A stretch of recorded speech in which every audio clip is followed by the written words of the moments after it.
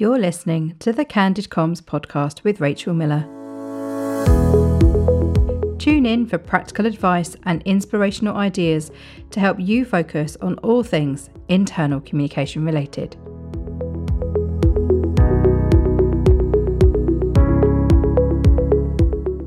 Hello and welcome to the show. Today's episode is a sensitive one and therefore it comes with a trigger warning.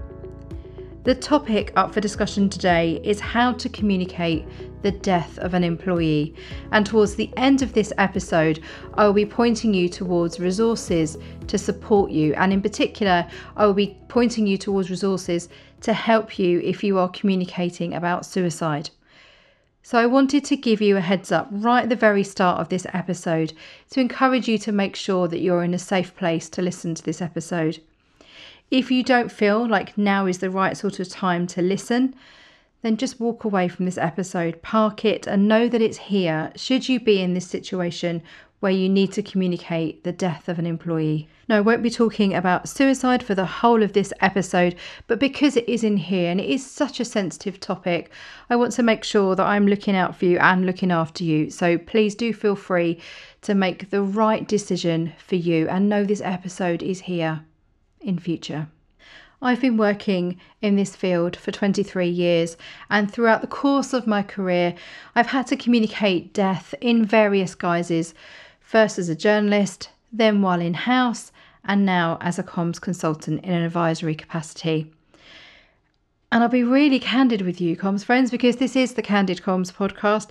It doesn't really get any easier. However, my intention for you is that you have advice and guidance from this episode today to help you feel prepared. It may well be that you've been working in internal comms for a long time and you've been responsible for helping to communicate the death of colleagues. I hope that you find this episode helpful to help you reflect back and plan forward for any future situations you may find yourself in. It may well be you are brand new to the field of comms or been working in it for a while and you haven't had to communicate the death of an employee. If that's you, I hope this episode helps you plan ahead and helps you think. This thinking time is really helpful, I find, because when you are in a situation like having to communicate the death of an employee, what you don't really have is the thinking time.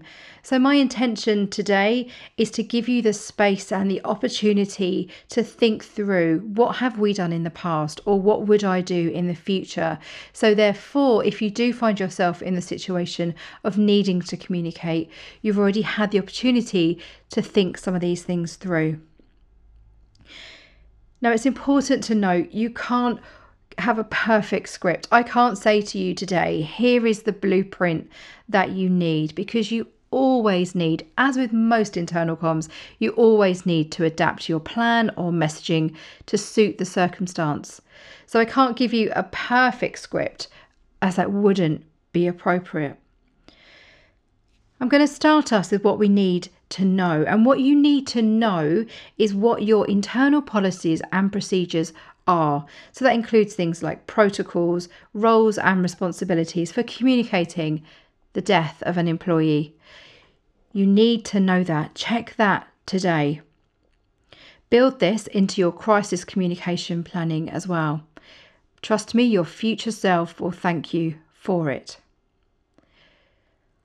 I'm going to share a quote with you, which is one of my favourites, and I'm pretty sure I've mentioned it on this podcast before, and it's from the brilliant Maya Angelou, who said, "I've learned that people will forget what you said, they'll forget what you did, but they'll never forget how you made them feel." And why am I sharing that today? Well, because when you're in a situation where you are having to communicate the death of a colleague, we need to make sure that we don't just focus on what we're saying and what we're doing, but how our employees feel. In the short term, they will remember what you said and what you did, but in the longer term, how you made them feel is what resonates. So our intention with this type of internal communication should be for our employees to feel supported in their grief or shock, able to express their emotions and be appropriately informed. Now, appropriately informed is a bit of a strange term, so I'm going to come back to that later in this episode. Years from now, some employees will remember what you wrote and the actions you took, but how you made them feel will stay with them. For example, I can acutely remember how I felt when one of my classmates died very unexpectedly from meningitis. We were 13 years old. And I remember how my teachers made me feel as an individual, as part of my friendship group, and part of my class and year. And what stays with me now, nearly 30 years on, is the personalised, kind and gentle communication. I don't remember the exact words, but I remember the actions and particularly how they made me feel. For us as professional communicators, getting the wording right is as important as the actions and feelings in situations involving colleagues' deaths. What you say, how you say it, and the order in which it's said are critical considerations. Why? Because they can impact how your colleagues feel today and years from now. If you check out the show notes at allthingsic.com/podcast and the show notes for this episode, you will find some guides that I'll include for you. Now, there's some advice in there from the Chartered Institute of Public Relations Inside Group, CIPR Inside, and they talk about the need to make sure before you do any communications plan or any communications process when it comes to communicating the death of a colleague, to make sure that you are working with your HR colleagues. HR should be leading, or your people team should be leading on this process with communications supporting. So all decisions should be made in collaboration with the relevant departments, and bearing in mind the circumstance, and depending on what the circumstance might be, that might be other parties involved too. If it's a safety incident, for example, then I imagine it won't just be HR and communication. You might have facilities and your health and safety colleagues involved as well. So the key thing for us to know today is thinking through how to create your response if there is a death of a colleague inside your organisation. Now, verification is utterly critical. In other words, we need to make sure we are establishing the facts. So you need to make sure that's coupled with permission from your employee's family. They go together. In my experience, comms and HR teams often know the news fairly swiftly as the family can get in touch. And it's important that you liaise with the employee's family to make sure you don't share the news internally before their wider family has been informed. That's so important. Let me repeat that. Make sure you liaise with the employee's family to ensure you don't share the news internally inside your organisation before their wider family has been informed. So you need to make sure you have a clear picture in terms of what has happened.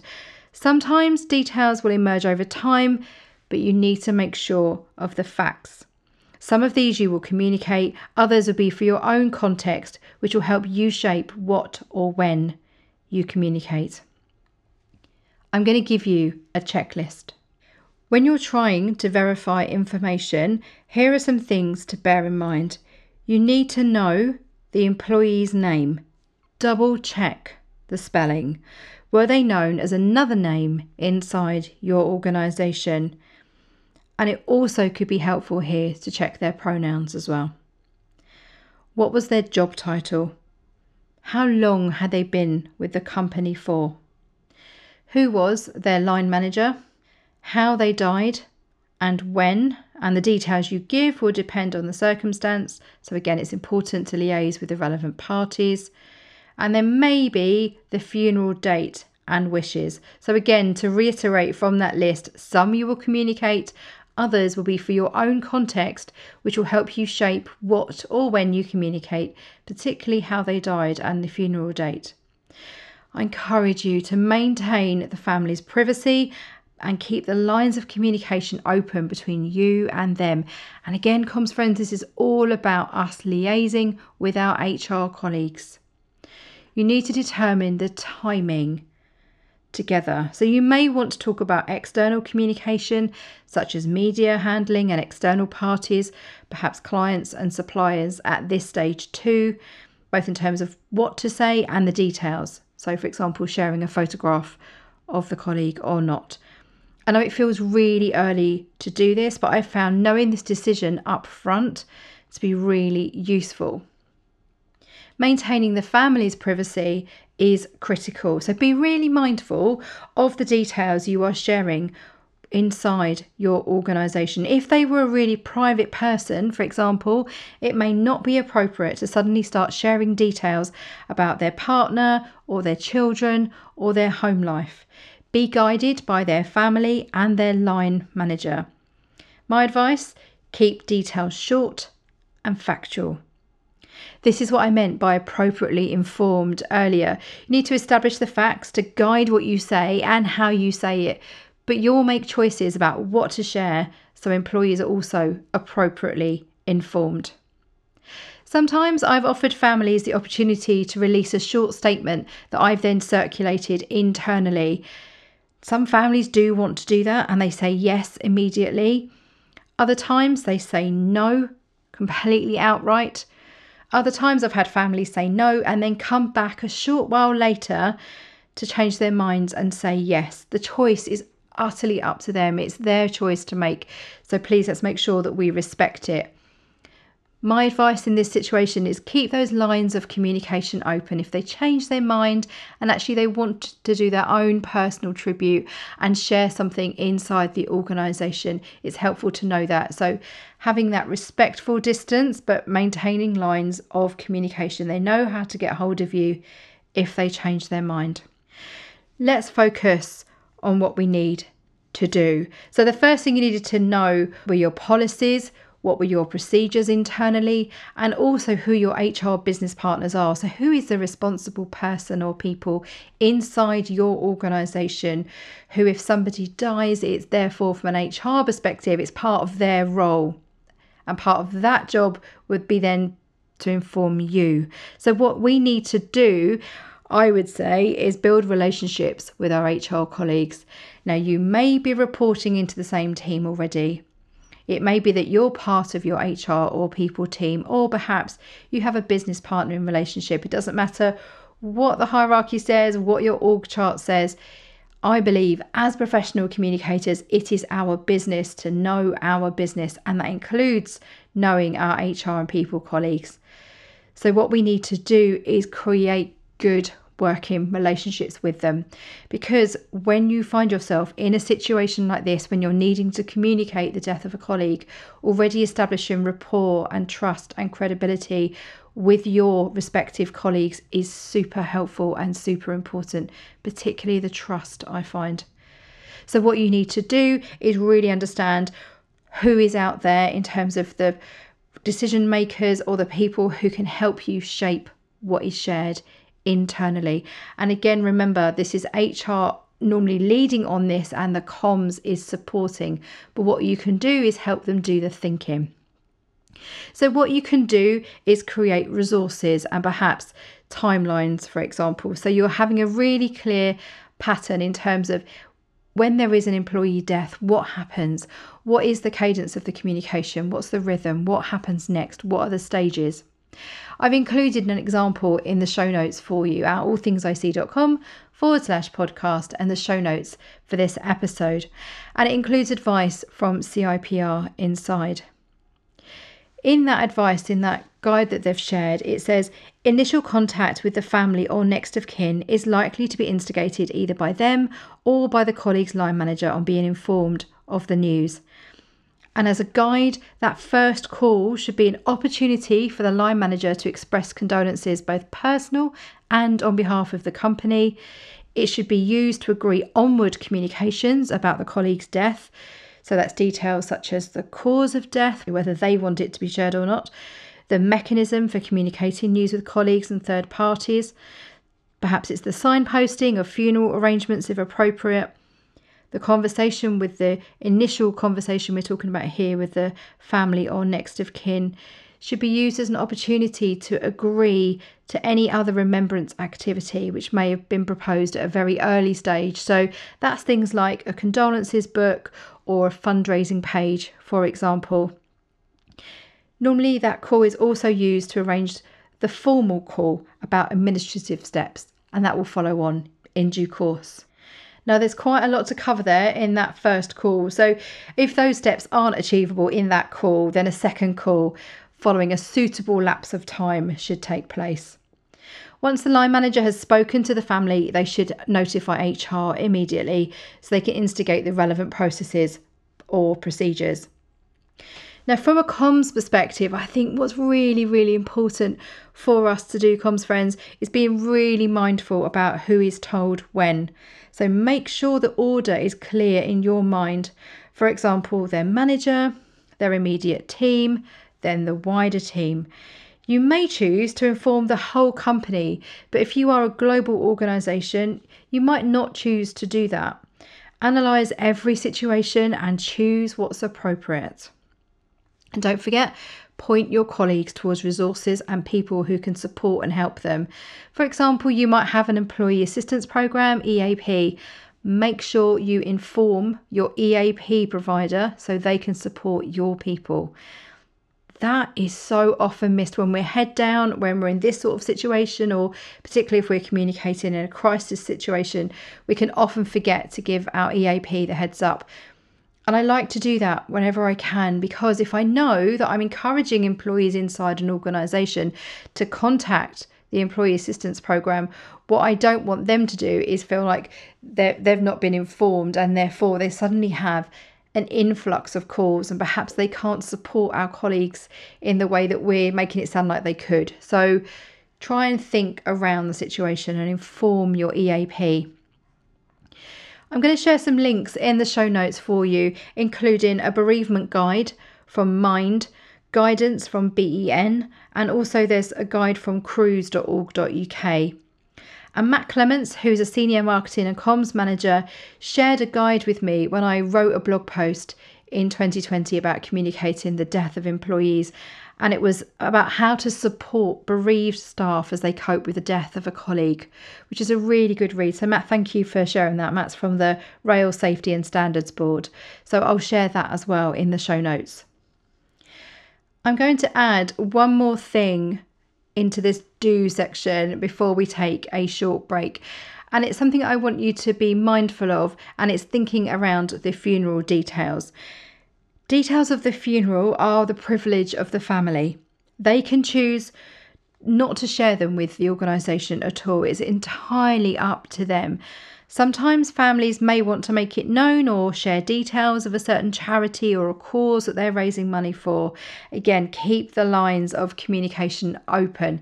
If you take one thing away from this episode today, is the urge from me to you, the encouragement from me to you to keep the lines of communication open between the organisation and the colleague's family or next of kin. We are going to take a short break, and when we come back, I will leave you with something to think about. See you in a moment.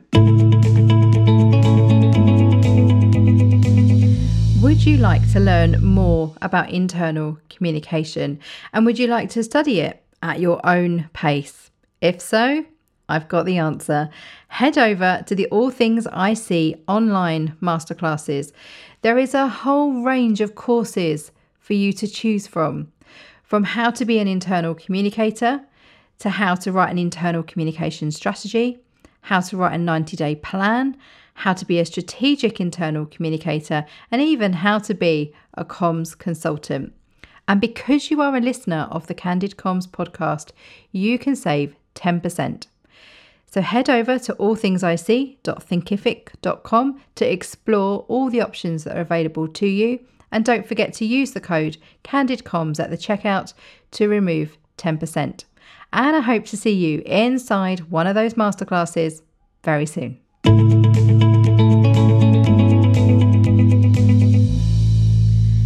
Welcome back.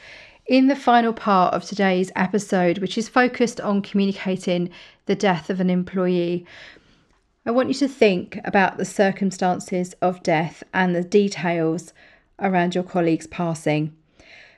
We need to be mindful of language, so consider appropriate phrases to use.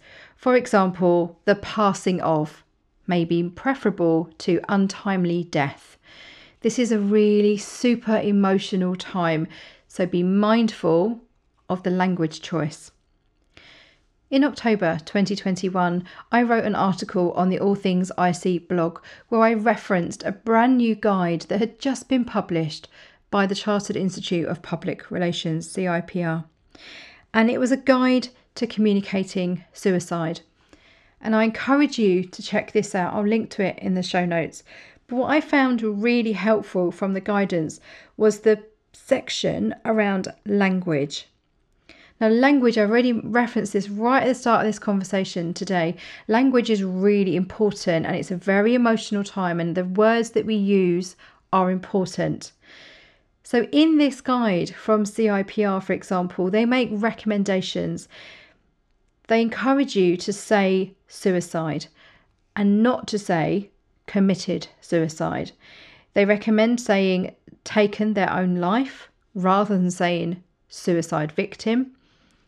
And there's a whole list of words and phrases, ones to avoid and ones that it recommends using. So I'll include all the information in the show notes, allthingsic.com/podcast, and the show notes for this episode. Within that blog post as well, I referenced some other advice and guidance that I'm aware of, particularly professional organisations who can support colleagues when they've been impacted by suicide. I'll also include some resources that I'm aware of, such as the Media Handling Guide and Media Guidelines from the Samaritans organisation, who are an amazing organisation here in the UK.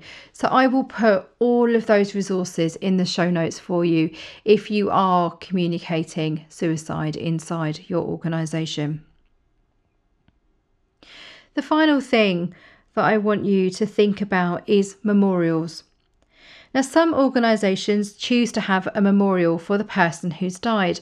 This can vary from something virtual to something physical, like a guest book, for example, for people to sign, or maybe a moment of silence for quiet reflection in the next town hall. Now, considerations for longer lasting initiatives could include something like a recognition award in their honour, or maybe personifying a value that that person was known for.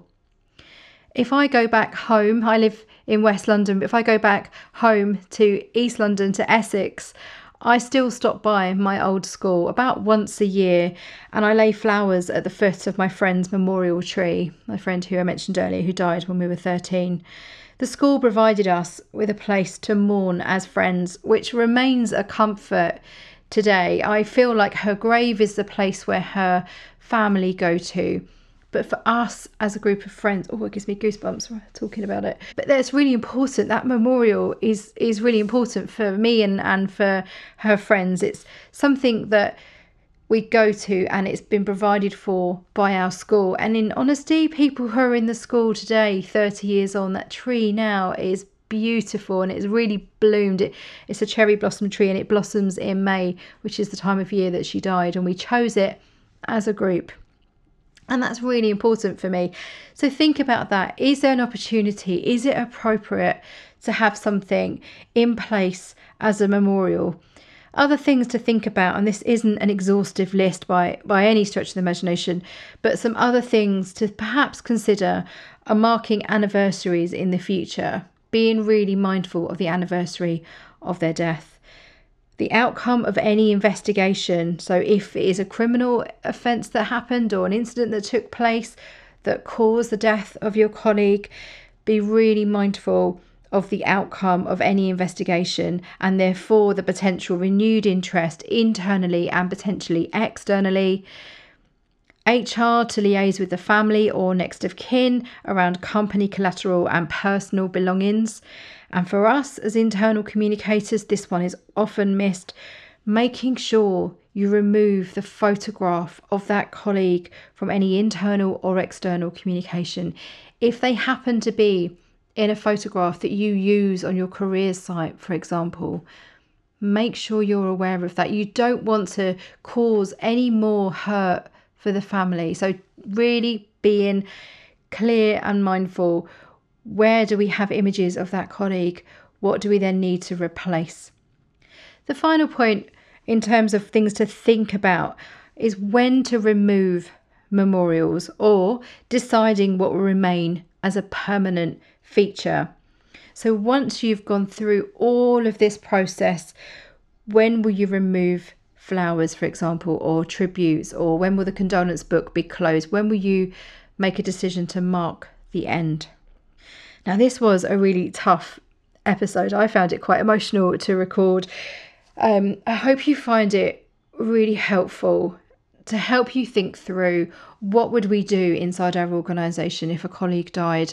I hope it's given you some comfort today in thinking, you know what, we did do lots of those things if you've been in this situation, or it's given you some confidence to think, if I face this situation, I know what I would do. Maybe you've got an opportunity now to reflect and maybe capture some thoughts and maybe make a note. So if you find yourself in a situation where you are needing to communicate the death of a colleague, you have some thinking time in place already. You know what you would do. As ever, I love hearing from you. Do let me know what you're taking away from this episode. You can find me on Twitter at All Things I See. Look me up on Instagram, Rachel All Things I See. I'm on LinkedIn as Rachel Miller, or find me via the website allthingsic.com/contact. I'm off to have a very big cup of tea, and I recommend you do the same. Need a bit of self-care after this episode. Go well, comms friends, and remember, what happens inside is reflected outside. See you again soon.